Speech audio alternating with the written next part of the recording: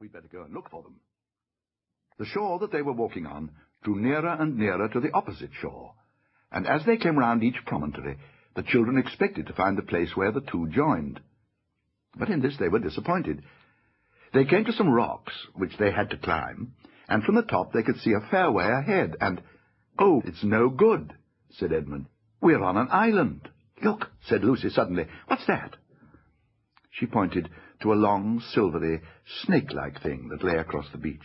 "A stream! A stream!" shouted the others, and tired as they were, they lost no time in clattering down the rocks and racing to the fresh water. "I do wish," said Lucy, "now that we're not thirsty, we could go on feeling as not hungry as we did when we were thirsty."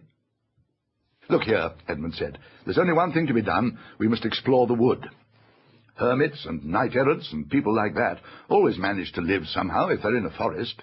They find roots and berries and things." "What sort of roots?" asked Susan. "I always thought it meant roots of trees," said Lucy. "Come on," said Peter. "Ed is right, and we must try to do something, and it'll be better than going out into the glare and the sun again."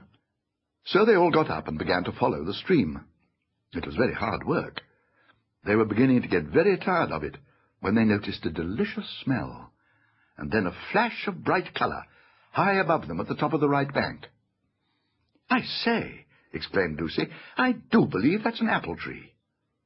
"And this is not the only tree," said Edmund, with his mouth full of apple. "Look there, and there." "Why, there are dozens of them," said Susan, throwing away the core of her first apple and picking her second.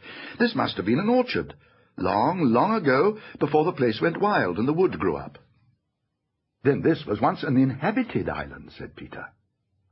"And what's that?" said Lucy, pointing ahead. "By Jove, it's a wall," said Peter, "an old stone wall." Pressing their way through the laden branches, they reached the wall, and when they came quite close to it, they found a great arch, which must once have had a gate in it, but was now almost filled up with the largest of all the apple trees. They had to break some of the branches to get past, and found themselves in a wide, open place with walls all round it. It was a bright, secret, quiet place, and rather sad, and all four stepped out into the middle of it, glad to be able to straighten their backs and move their limbs freely.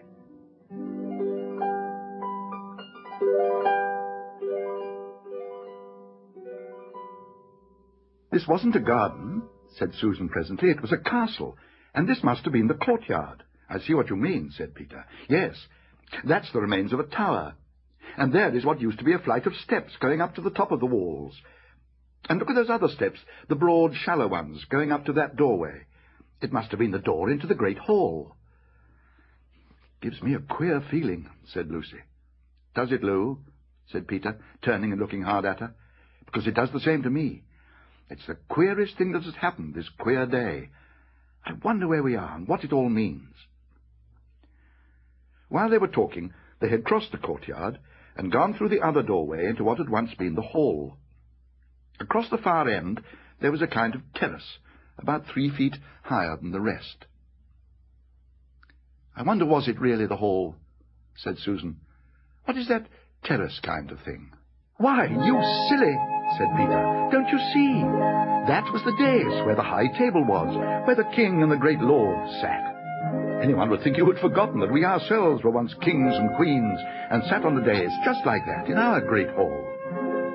In our castle of Cair Paravel," continued Susan, in a dreamy and rather sing-song voice, "at the mouth of the great river of Narnia.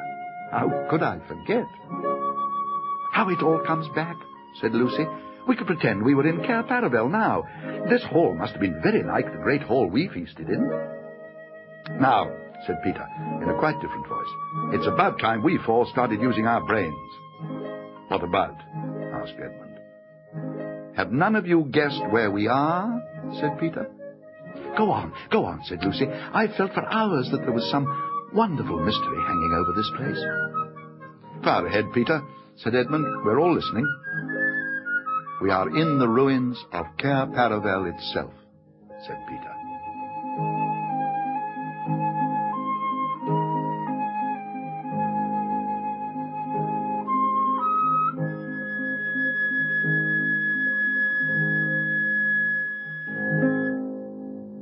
say," replied Edmund. "I mean, how do you make that out? This place has been ruined for ages. Look at all those big trees growing right up to the gates. Look at the very stones. Anyone can see that nobody has lived here for hundreds of years." "I know," said Peter. "That is the difficulty. But let's leave that out for the moment. I want to take the points one by one. First point. This hall is exactly the same shape and size as the hall at Cair Paravel. Second point. The castle well is exactly where our well was, a little to the south of the great hall. Third point. Susan has just found one of our old chessmen. Fourth point. Can you have forgotten that funny old Lily-Gloves, the chief mole, leaning on his spade and saying, 'Believe me, your Majesty, you'll be glad of these fruit trees one day'? And by Jove, he was right." I do, said Lucy, and clapped her hands. "But look here, Peter," said Edmund, "this must be all rot. Cair Paravel wasn't on an island." "Yes, I've been wondering about that, but it was a peninsula. Couldn't it have been made an island since our time? Somebody has dug a channel."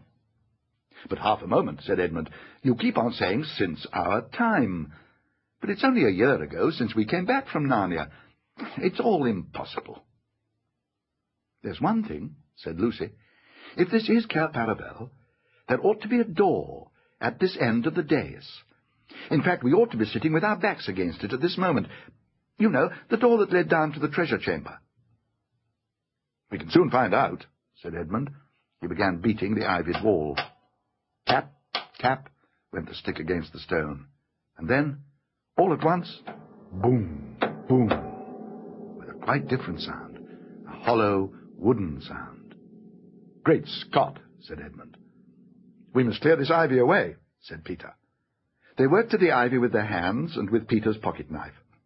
Soon the whole place where they had been sitting was covered with ivy, and at last they had the door cleared. "Locked, of course," said Peter. "But the wood's all rotten," said Edmund. "We can pull it to bits in no time." Susan was not the only one who felt a slight shudder as the boys stood over the pile of splintered wood, rubbing the dirt off their hands and staring into the cold, dark opening they had made. "Now for a torch," said Peter. "Oh, please don't let's go tonight, now that it's dark. Can't we try in the morning? And as Edmund said—" "I'm not saying it now," Edmund interrupted. "I still don't understand, but we can settle that later. I suppose you're coming down, Peter?" "We must," said Peter. "Cheer up, Susan. It's no good behaving like kids now that we're back in Narnia. You're a queen here. And anyway, no one could go to sleep with a mystery like this on our minds." Edmund went first with a torch. Then came Lucy, then Susan, and Peter brought up the rear. "I've come to the top of the steps," said Edmund. "Count them," said Peter. 1, 2, 3, said Edmund as he went cautiously down, and so up to 16. "And this is the bottom," he shouted back. "Then it really must be Cair Paravel," said Lucy. "There were 16. Then Edmund flashed his torch slowly round. "Oh!" said all the children at once. For now all knew that it was indeed the ancient treasure chamber of Cair Paravel, where they had once reigned as kings and queens of Narnia. There was a path up the middle, and along each side at intervals stood rich suits of armor, like knights guarding the treasures. Necklaces, rings, golden bowls and dishes, and long tusks of ivory, brooches and coronets and chains of gold, diamonds, rubies, carbuncles, emeralds, topazes, and amethysts. It was bitterly cold, and so still that they could hear themselves breathing. And the treasures were so covered with dust that unless they had realized where they were and remembered most of the things, they would hardly have known they were treasures. There was something sad and a little frightening about the place, because it all seemed so forsaken and long ago. Then, of course, they began walking about and picking things up to look at. Suddenly Edmund said, "Look here, we mustn't waste the battery. Hadn't we better take what we want and get out again?" "We must take the gifts," said Peter.